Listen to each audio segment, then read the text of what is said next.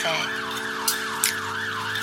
Just lonely feelings, like the way. Hello everyone, welcome back to the Consensus Podcast. We're now on episode 2 of the Back to Basics series. And basically, we decided to do this series to educate and equip our listeners on political machinery and how they can get involved, in politics. On this episode, we're going to be talking about the executive function, which is the government. I'm Jen, and with me today are... I'm Koyan, and I'm a Conservative supporter. And I'm Mel, and I'm a Liberal Democrat member. And as I said, I'm Jen, and I'm a Labour member. Please follow us on our social media handles. Twitter is @the_consensus_. Instagram, _consensus_. We're also available on Spotify, Apple, SoundCloud, and Acast. As this is a special series, please use the hashtag Consensus Podcast B2B if you want to engage in any conversations. So, ladies, how does it feel to be back? Feels good. It feels good. It feels weird, but I know, nice. right? It's nice to see you all again. I know. It's been forever. And it's only been a few weeks. It feels like so long since I last saw everyone, but it's really No, it lovely. was December. It's December. We're in Feb No, now. before December, wasn't it? Or was No, it beginning of December? End of December. No. It was like mid-December. Just Oh, after you the- guys had an episode together. Yeah, we had the yeah. general election. Oh, yeah. You were- And then Coy and I saw you at work. Yep. So, as I said, we're going to be speaking about the executive function. Last week, they spoke about the legislative function, which is Parliament. And basically, the executive is the government, and the government is a group of people responsible for running the country. Currently, the makeup of government is they have an 80-seat majority. We just had a general election in December, and the Tories are the governing party. So, Queen, how do you feel about that? I think there's not as much stress, like even on our day-to-day jobs, there's not as much stress in the sense that, you're worried that something's not going to pass or that kind of thing. So it's just a good feeling to, not be constantly worrying about not having a majority or something like not being able to go through. So, Queen, what does the government do? So the government is responsible for deciding how the country is run and for managing the day-to-day business. So there are also, departments within the government as well. So they can control things such as, your taxes, what to spend public money on, your public services, how to keep us safe. So you have different ministers within those departments. You then also have cabinet ministers, and you have junior ministers as well. So every Thursday in the House of Commons, the leader of the House of Commons is responsible for planning like what the government is going to do for that week. So that's called like the government business. So it also announces the schedule for the following week, just to also let like MPs know what's going on in the House, so that if they want to speak or ask a question, they can, prepare themselves for that. And it gives them the opportunity to kind of scrutinize the government in that way. And then when you have the government as well, so when you ask a question, that's an oral question that you can have most of the time. So a lot of the time MPs will use that to ask a question about something that's relevant to their constituency or a topic that they're kind of like passionate about. And in most cases, they would either have a response from the Secretary of the State of the department, or they would have a minister or a junior minister answer that question for them. And cool. So, you mentioned the cabinet and you mentioned ministers. Yeah. Mel, do you want to just kind of give everyone a bit of like a brief background of what the cabinet is and what ministers are and like the different levels of ministers? So, Koy mentioned the cabinet ministers, and she also mentioned junior ministers. Could you just So at the Break most it down. senior level, the Prime Minister is in charge of the cabinet. So he's in charge of all the ministers. And with his advisors and others, he'll decide to allocate different MPs from his party to roles that he thinks either they'll be good at or that they'll be good at keeping sort of party discipline or maintaining that kind of political relationship to get things done. So for instance, the highest rank of minister is the Secretary of State. They're basically kind of like the chief exec of their department. So for example, Dominic Raab is the Foreign Secretary. So he is in charge of basically setting the strategic direction for our foreign affairs. And he comes with lots of responsibilities. And under him, because he can't do everything, he's got his ministers of state. So for example, I can't remember any now, but I used to remember that Alistair Burt was, I think, a former MP. He stood down at the last election, but he was a minister for the Middle East, I think. So, for instance, as Cohen was talking about questions, we also have urgent questions and ministerial statements. So if a question came up about the Middle East, Alistair Burt would stand and respond because he's like the subject matter expert out of their team. And this goes across all of the departments. So transport, digital culture, media and sport, business, they all have secretaries of state and a handful of ministers to help them with the day-to-day. But you also have departments that you might not be familiar with, like the Cabinet Office, for instance, who kind of have a more strategic role in sort of setting out how the government can achieve its aims. It also has like the Minister for the Constitution and things like that. So kind of the more structural, frameworky type roles.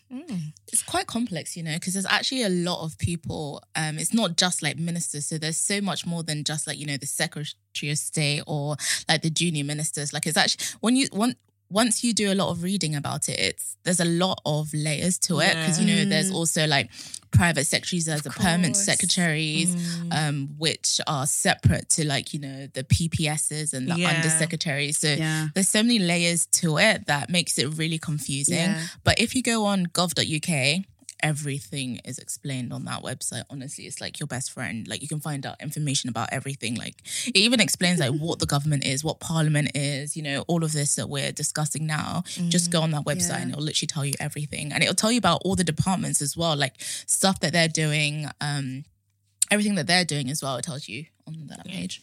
So we spoke about ministers. Just want to kind of go back to the cabinet. So obviously the cabinet is made up of the most senior members of government, which are the Secretary of States. And it also includes the leader of the House of Commons and also ministers without portfolio. I know one minister, James Cleverly, is a minister without portfolio, but does he have like a role in the Conservative Party? Yeah, so when the Conservatives have a minister without portfolio, it's basically a senior politician who has a role and is able to sit within cabinet meetings. And usually it's the party chairman. So because he's the party chairman, he sits in cabinet with that role. Before Brexit Day happened, his role was actually to take meetings to prepare Brexit. It was Brexit preparedness. So he was preparing for Brexit. Now that Brexit Day has happened, I'm not sure if that is something that he's still going to do, because I know when Brexit Day happened, Steve Barclay, so the Brexit sec, he resigned straight away. So I'm not sure what James's role will be in the future. I think there's going to be a reshuffle in the next couple of weeks. So it'll be interesting to see what role he will have. But yeah, so if you're a minister without portfolio, usually it's the party chairman, because Brandon... Wow. Lewis. God, his last name just went from my head because he was so many years ago. But yeah, he also had that position as a minister without portfolio, and he was party chairman. So yeah. So I'm just gonna say, you said Steve Barclay resigned. Is it because obviously Brexit has happened, so there's not been any work for him to do? Well, that whole I think when Boris became prime minister, he kind of wanted that department anyway to go. So I don't think that department, I think the department is not going to be there anymore. It's going to go back to the individual departments, all that work. That's a lot of work though. Yeah, so they should have been preparing for it beforehand, but he sees it as a waste having a Brexit department. if that makes sense. So yeah. Okay. Interesting. So a few of our followers were asking how the Prime Minister is elected and stuff like that. Obviously, we don't have the say. For some reason, there are many people in the electorate who believe that the Prime Minister is actually voted for directly, but that's not our system. We don't have a presidential style system. Yeah. So obviously we wanted to kind of like talk about our different parties and how the leader is elected. So currently in the Labour Party, we're going through a leadership election. And basically what happens is there's 3 steps. So the first step is a candidate needs 22 nominations from the PLP. So the PLP is the Parliamentary Labour Party. So that's basically all the MPs who form up the parliamentary party of the of Labour.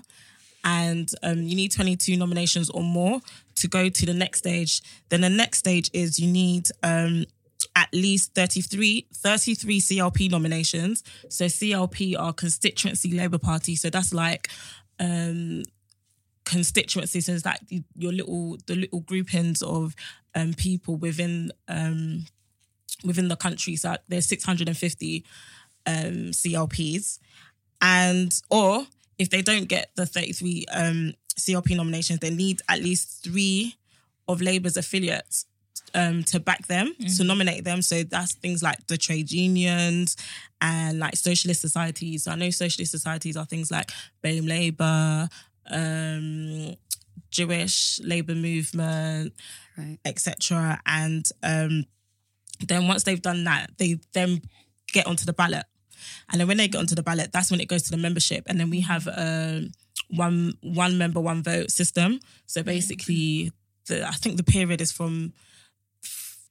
It closes, all the nominations and stuff closes on February the 14th. So I think from maybe March, I'm not too sure. From March, then the ballots will go out to people and then they'll vote, and then the announcement will happen in April about who the leader and the deputy leader will be. So yeah, right now it's really tense in the Labour Party. You know, what do you feel about the process though? Because that's quite the process is really, really long. Honestly, I think it's just long, and it's a like a a waste lot of time. unnatural hurdles, and it just seems to like politicize the exactly. the process a lot more than it needs to be. Exactly. I just feel like if people nominate themselves, it should just go to the membership. They have all the hustings that they do now, and then people vote. All this stuff having to get the nominations from, you know, your fellow colleagues, the fellow MPs, then the CLPs. And then the thing is, sometimes I find it unfair because some CLPs, the MPs are influencing the CLP's vote because the CLPs are, you know, talking in favour of the people that they nominated. So usually, if MPs have a good relationship with their constituency party, the constituency party will do whatever they want, basically. So I just feel like it makes it unfair for other candidates when MPs get involved. And then obviously you have the membership side of it, which is the only side I think is legitimate. Well, it's not that it's not legitimate, but it's the only side I think is the best way to do it. Really? Just the membership. Yeah, everybody, listen, MPs are membership. You're in your CLP. Everyone's a member. We're all paid members. The trade unions and all the supporters and affiliates that have joined and stuff, they should be able to vote as well. I just feel like this 3-stage process is really long. So, yeah. So, Mel, how does the Lib Dems? Yeah, so for those of our listeners who don't know, the Liberal Democrats are also having... I forgot. And our podcast members. We're also having a leadership election. Ours hasn't quite kicked off yet. So at the moment, we still have our interim leader, Sir Ed Davey. I understand that with Labour because your deputy leader stood down at the last election, Tom Watson. Jeremy Corbyn that's why he's continuing his role during the leadership election, I guess. I don't know if that's the reason, but yeah. Well, he's still there. Yeah, because if he stepped down, then who would be the next person? I'm sure they could find somebody. But yeah, I get what you're saying. So it's kind of interesting that you're having like both of them at one time. Yeah. Yeah. But anyway, so back to the Lib Dems. So at the moment, as you may know, we returned 11 MPs at the last election, and our then leader Jo Swinson, she lost her seat by a very narrow margin. So Ed Davey is leading the party at the moment, being our previous deputy leader. But the leadership election will kick off shortly. The timetable has been decided, so on the 11th of May, nominations will open, and by the 15th of July, we'll know who our next leader will be. The process is a bit less long than the Labour Party, but they still have a relatively high hurdle or threshold to reach. So every MP needs to be nominated by at least 10% of the parliamentary party, which basically in this instance means one other. Screaming. So that basically divides them down. There's rumours that about 5 of them might stand. So I think they're going to do it in a very collegiate way where everyone gets nominated to have, to participate, because that's the Lib Dems for you. After that, they need to have signatures from 200 members across 20, or at least 20 different local parties to prove that they have support from like the breadth of the membership to go. But they don't actually need the actual sort of constituency parties as a whole to unite behind them. They just need the number of signatures. And then after that... Wait, hold on, sorry, 200? Yeah, 200. That's a lot, exactly. 200 people to sign across 20. Yeah. It's not... If you think of it like 10 from 20 constituencies, it can't. But but all the mechanics behind that is going to be that's so time consuming. But yeah. I mean, it's not. So how do they collate that? Is it that they individually go to? It can be. They can reach out, or they'll have people who've got in touch with them to say, "I can get the signatures for you." Okay, fair enough. So it's kind of like that, and a good place to always do it is we have our spring conference coming up in March. So although that's like quite a bit before nominations open, they have enough time then to kind of get people to pencil their names in at least. And then once they've reached that, on the 28th of May, we'll know who's been successful. And then it goes to one member, one vote. Okay, yeah. Okay, so Shaka has now joined us. Hello. So Hey. Good to see you. So do you want to tell us about the Green Party and how how your leader is elected as well? Yeah, sure. So I just thought I'd start by saying that just a little bit of the history of the Green Party. We only actually started to have leaders in 2008. So what did you have before? So we had basically spokespeople. So you had kind of chosen spokespeople, but the idea is that it was an equal party, or would you say like a flat hierarchy? Yeah, a horizontal hierarchy, exactly. So it's sort of taking out all of that, hierarchical stuff. But then in 2008, it was decided that they would have a leader, which was then Caroline Lucas was the first official leader of the Green Party. And then generally, each leader can only stand for 2 years. So automatically you're up for re-election or not in 2 years. So, leaders may choose to stand or they stand down, etc. But either way, in every 2 years, there's a leadership election. And how that works is all that's required to stand as a leader is 20 signatures from membership. So that's it. You just got to get 20 signatures, and then your name can be on the ballot, and then it's one member, one vote. So all the members are entitled to vote, and you have a choice to vote on whoever's obviously on the ballot paper. And then we've got our RON, or reopen nominations. Essentially, that is essentially saying none of the above. So you always have that option to say, actually, I don't even want who's here. We should reopen the nominations and reopen them. Yeah, open them up again. So for us, this is usually done over the summer, over the period of June, and then hopefully generally by August, and at least by the autumn conference, who the leader is, and that's announced. And then we also have, in terms of, obviously, gender balance is really, really important in the Green Party. So that's why, we have job shares as well. So either there's 2 leaders and 1 deputy, or 1 leader and 2 deputies. So there's always a job share in one of those roles, and one of those roles will always be filled by at least one woman.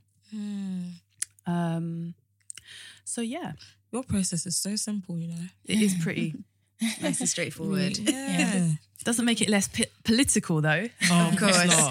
They're probably all political, to be honest. So, do you know how they decide whether or not to do a job share for the leadership role? Does that something that just happen organically in discussions between candidates, or do they run on a joint ticket? Yeah, they run on a joint ticket. Ah, Yeah. cool. So the 2 candidates will get together automatically and decide to run on a joint ticket. Oh. Yeah. That's really interesting. Yeah. So last but not least, Koyen, what about the Conservatives? How is the leader Okay, elected? so it's a bit similar to Labour. So each candidate needs the support of 8 MPs.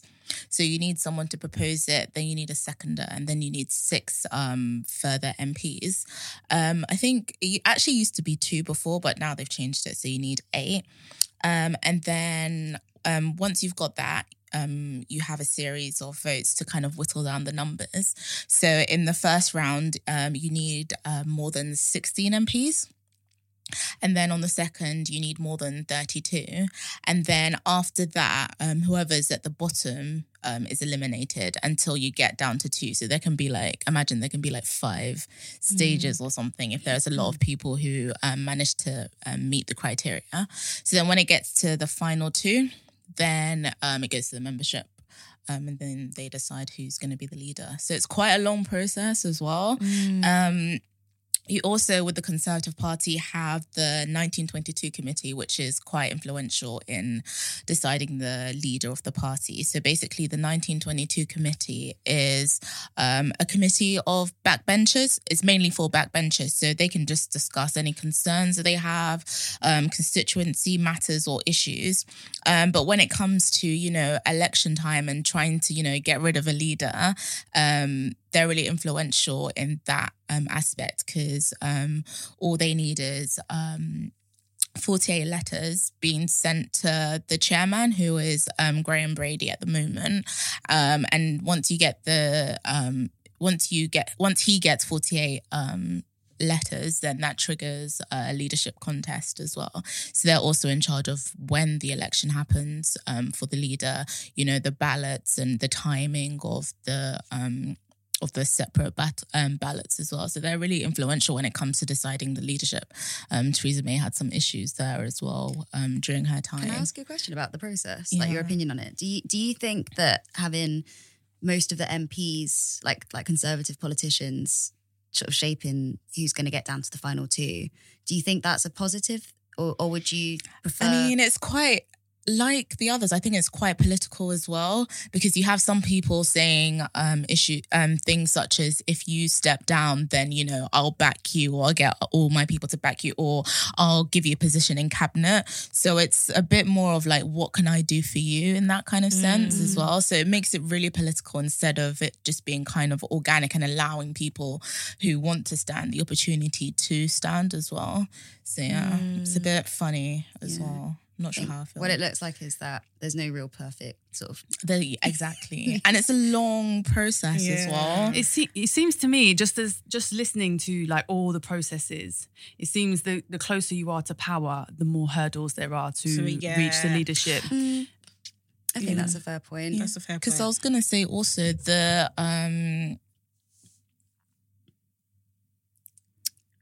why is it gone from my head now? Because I was going to say the recent election that they had of the speaker. Yes, the speaker is also such a long-winded process as well. That was long. And they just need to update it and modernize it, because even when you are on the ballot, they then have to go and reprint it, then come back while all the MPs are still in the chamber. So it's just... I remember that. It's that not was ineffective. so long. Yeah. And it was the way... Effective. And the thing is, we're talking about, the environment and stuff, but yet we're using so much paper for a process that could be modernized. Yeah. You know? So that is I remember something one of that our should newer be- MPs was confused. They're like, why isn't it all just not on the same piece of paper? Yeah. You just write in the Yeah. candidate's name. Yeah, But yeah. It's so But no, ridiculous. Shaka, what you said got me thinking, and I think that's a good point, because it's also so reflective of the nature of our parties. I mean, which is kind of an obvious statement, but I guess with especially Labour and the Tories being the two main parties. Labour, I guess, their politics are more sort of beholden to their membership and their affiliates, so they make sure they have a voice in the process. And with the Tories, I guess, as we've seen with Theresa May's premiership, the government is so dependent on the support of their backbenchers that it's kind of essential that they have the MPs involved in so many steps of the process. That's so true. So as we said, it's not the electorate that actually votes for the Prime Minister, it's the parties who actually nominate and elect the leaders. And then when we do have a general election, the party with the most seats make up the governing party in that, and whoever the leader of that party is becomes the Prime Minister. That's why it's called a Prime Minister. It's the minister who's the leader of that. Yeah, the party, basically. First among equals. The first amongst equals. So, yeah. So, just touching up on political parties, can we kind of like discuss it? Can we give like a 1 or 2 liner of why we all think it's important for people to join a political party? Do you want me to go first? Should I go first? Give me the example. Go ahead. Okay, so I think it's important for people to join a political party because when you join a political party, you can basically elect your own representative. In terms of, there's a number of people who will stand to become your MP, your councillor, and you get to pick them. Whereas when you're an MP, when you're an electorate and the candidates are already chosen, you basically have to pick either the Labour candidate or the Tory candidate. Whereas when you're a member, you can pick the different candidates in the Labour Party. So I think that's a reason why I would say I think it's important for people to join. If you really, really, really passionate about politics and about the people that represent you, being a part of a party will help you to engage in that process, one, and to you be able to pick people who you like or who you agree with or who resonate with you, or you can even stand yourself. So that is that's my reason for why I think people should join a political party. What about you guys? Who wants to go next? I mean, to be fair, that's, for me, also, that's like probably the main reason that I would ever say to someone, you should join a political party, because obviously you have a decision in who will be the leader and effectively the leader of the party. But I mean, I'm not a member of a party as of yet. So yeah, I just don't. It's a bit more than just that as well, because there's so much politics in becoming a member of a party as well that can be so frustrating. Yeah. So I need to get to a point where deciding the leader outweighs the politics of joining a party. Yeah. Would you ever switch to Labour? No.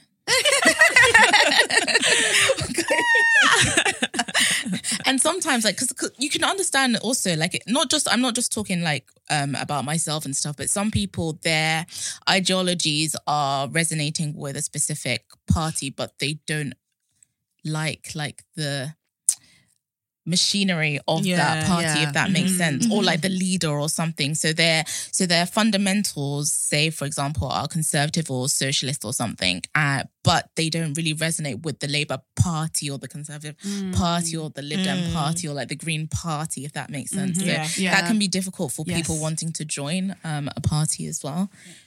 I think that's true. Like one thing I didn't realise when I joined the Liberal Democrats was just how extensive the machinery is. Yeah. I mean, I joined, I'm going to be true. I was unemployed for a while and I knew that I wanted to work in politics. And I thought one way to do that would be to join a political party and get some work experience, because it's easier to do that if you're a member. And along with being a member, like when you join a member of most parties, I'm sure you get like a welcome pack come through the door, and you got your little badge and you got your little welcome note from the leader of the party or the chairperson of the party or whatever.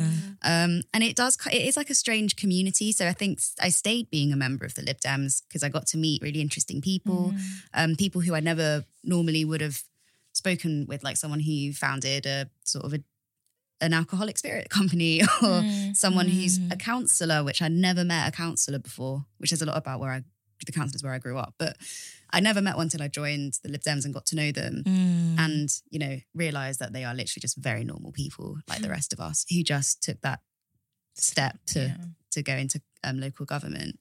Okay. Just before Shaka says her little one-liner, two-liner, Just bear this question in mind. I'm going to ask you guys why you either support or you're a member of the parties that you are instead of Labour, yeah? So after Shaka says hers, then we're going to go into that. Because I think it's important for people to have that discussion. You know, we saw during the general election times how a lot of Black and Asian and minority ethnic women and men were attacked for supporting other parties than Labour. Obviously, we did our little article thing on Vice where we spoke about, you know, why it's important to get involved in politics. But I want you guys to kind of like say why you decided to join your parties or why you're a supporter of your party. So Shaka, do your like. So like why I think it's important to be part of the membership. I think obviously what everyone has said so far is that you obviously have more of a chance to shape the actual party, to be involved in the processes within the party. In Green Party particularly, you get a chance to vote on policy, so you get a chance to actually shape policy that then, you know, goes into manifesto, etc. But then I also can relate to what Koyin said about actually, you know, the tribalism that's involved in being a party member and being loyal to that regardless of whether you're necessarily happy with the party political processes that are happening internally in a party. And I think that's the sort of other side of it. So there's a freedom with not being a member, but then there's the responsibility being a member. So then coming to your question about why I'm a member of the Green Party and not Labour. I used to be a Labour voter. And then I've always said this, the Iraq war happened and I vowed that I would never vote Labour again. And I think that in terms of like my principles, in terms of being an environmentalist, really like, you know, very much alternative in my lifestyle in many ways that I don't see reflected in mainstream politics or mainstream policies. And Green Party is the only party that entertains those policies unapologetically in terms of animal rights, social justice rights that are considered quite radical, I think, on mainstream political platforms. But to me, just common sense. And obviously Green Party seems to be able to hold a political space that's able to put those ideas forward. And they're ideas that I'm really passionate about. And that's why, for me, definitely would always be Green now over Labour, even though actually Labour under Corbyn have obviously moved very much closer, aligned to the Green Party. And yeah, I mean, I have sympathies with with Corbyn and Corbyn's government and Corbyn or government, let's say, Corbyn's opposition. Yeah, in terms of his part, the Labour Party under him. But yeah, in terms of holding space for real forward-thinking, radical policy, that's why I belong to the Greens. And I actually believe most Labour Party people are more closely aligned to Greens. I agree. But because of, obviously, in terms of the likelihood of being elected and our closeness towards power is why often people choose Labour. I agree. What about you, Mel? Why are you a Lib Dem member as opposed to a Labour member? Well, we all grew up under sort of Blair and Brown. So I guess like Labour defines so much of our youth in that way. And I was always I was kind of obsessed with Tony Blair's governments. That's why I got first interested in politics. And although I admired a lot of what they did with the minimum wage, etc., I just never really quite felt at home voting with the idea of voting for them. Like I, to be fair, with all the main parties, there are elements of them that I like and there are elements of them that I dislike. And that's not, I didn't just become a Lib Dem because I'm like a wet centrist or whatever, which is what people call us.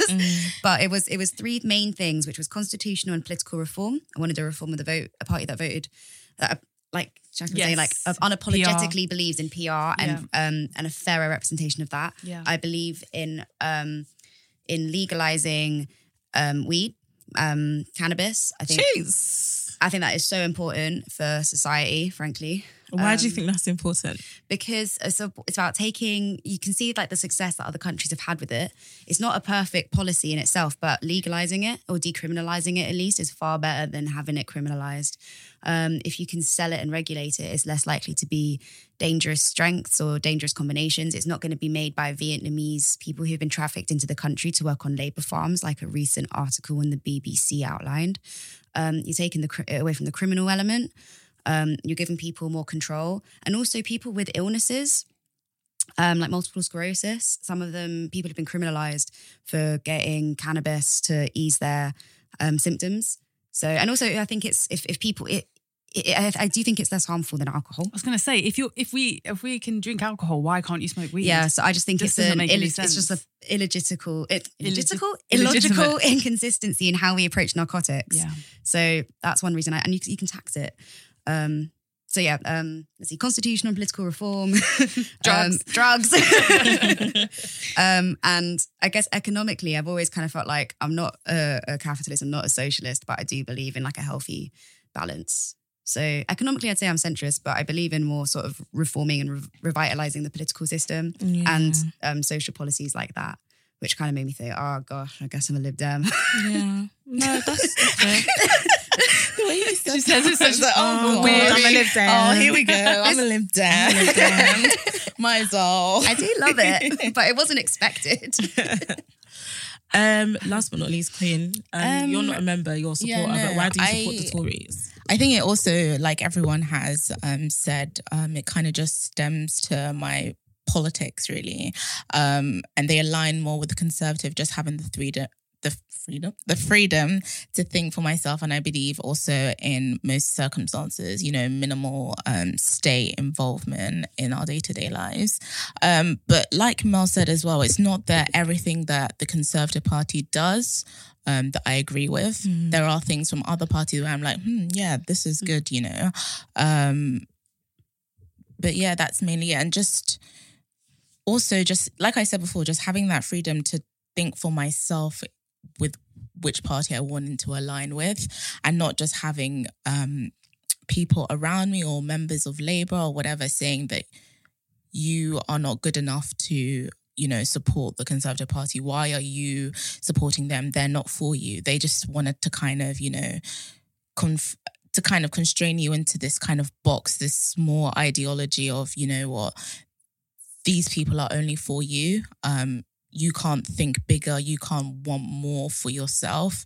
And you still kind of get that today, with people still kind of being like, well, they're not for you. But why are you making that? Why are you making that decision for you? Because, obviously the whole,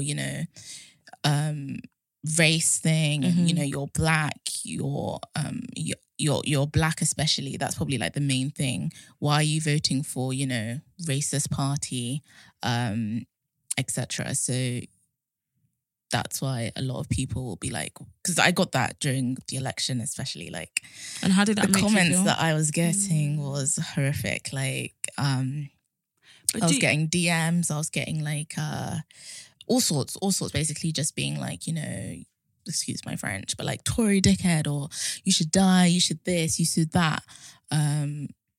Just because of how I believe, like my political beliefs, and they were not in alignment to somebody else's. They didn't really want me to think for myself or have my own opinions on something. They just wanted to kind of box me into some ideology that they believed in. And I have no problems or issues or qualms about that, but don't kind of enforce your opinions onto me. I'm allowed to think for myself and have those opinions. Can I ask, Queen, do you feel a little bit like politically homeless in the sense that obviously you're not aligned to Labour, but as a black woman, in terms of seeing the direction of the Tory party at the moment, do you feel that there is some kind of conflict there in terms of obviously politically generally supporting conservative values, but also seeing in terms of like where they're going socially conservative at the moment? Or, do you feel a conflict there? Like I said, it's not everything that the Conservative Party does that I agree with. You're gonna get things from within that party, and you're going to get things from outside of that party. So sometimes it can be a lot when you're getting... So to answer your question, yeah, sometimes you do feel like that you can feel a bit homeless in the sense of, I'm not agreeing with everything here, but there's no other party that I would consider myself going to towards, which is also a part of the reason why I'm not a member of the party. But my views still are more aligned that way than in any other direction. But that's probably one of the reasons why I'm also a bit hesitant to join a political party until I feel ready to do so.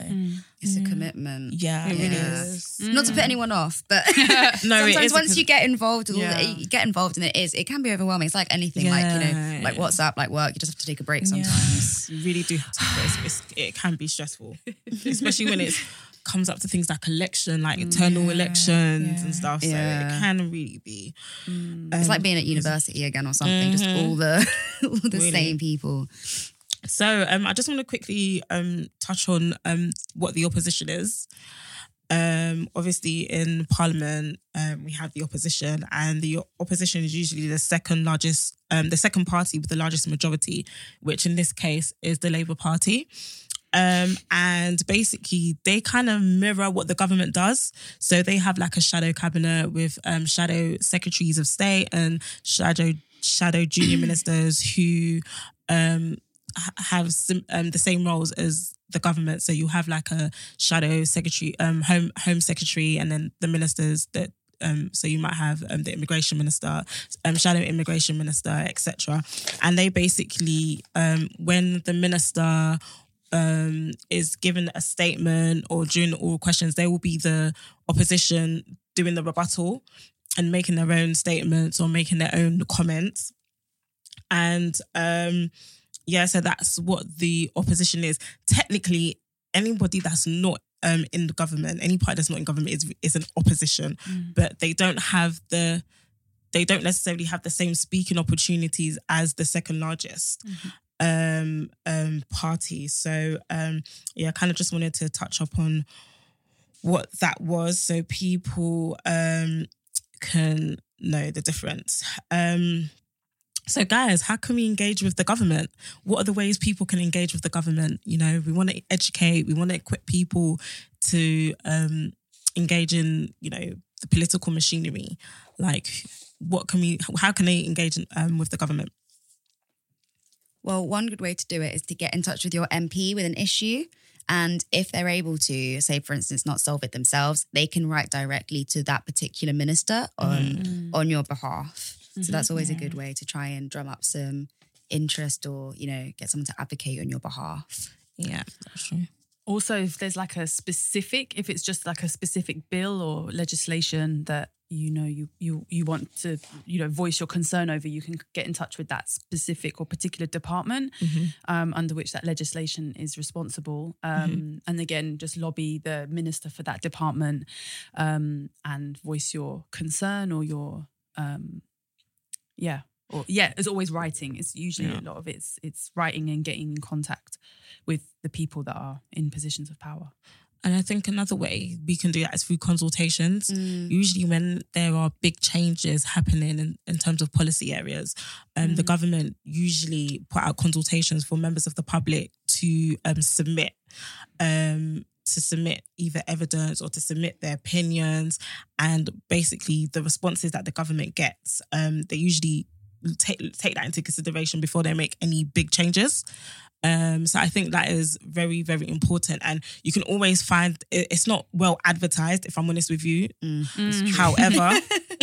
However, you know, I always tell people, if you're really passionate about a specific area, set up alerts of that area. So you can set up if you're passionate about social justice or criminal justice, go to the Justice website and set up alerts, you know, for those specific things. So if a consultation does come up, you'll be able to see it. It will flag. You'll get like an alert to your, like an email to say, oh, this is happening, blah blah blah, and be able to provide your responses. Or if you want to, you could just literally go on the website, like the government website, every week and just check what's happening. And yeah, that's one way. Queen, do you have any other ways people can engage? You can do petitions as well.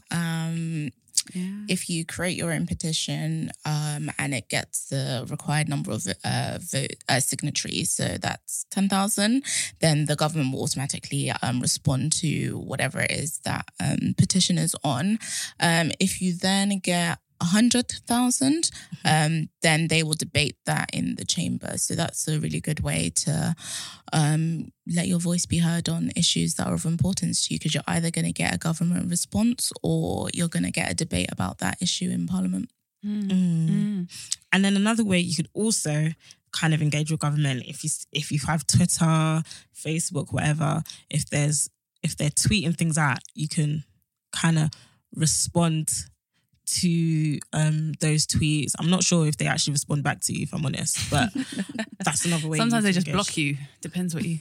I don't know about the government departments if they block you, but I think the actual shadow sex and the ministers themselves may block you, but I don't know if it's necessarily the departments. But so that's another way you can do it.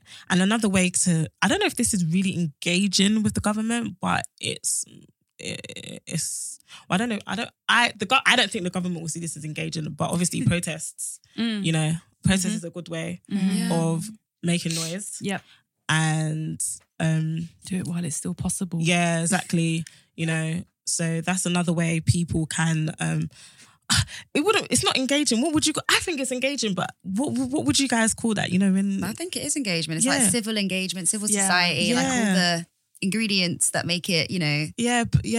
So it is engagement. Don't listen to me. It is engagement. So Also another way that governments are influenced is through lobbies and lobbyists. So you have like professional outfits of lobbyists who are, who liaise specifically with government to influence policy. Yeah. Yeah. And you can make a difference just on your own.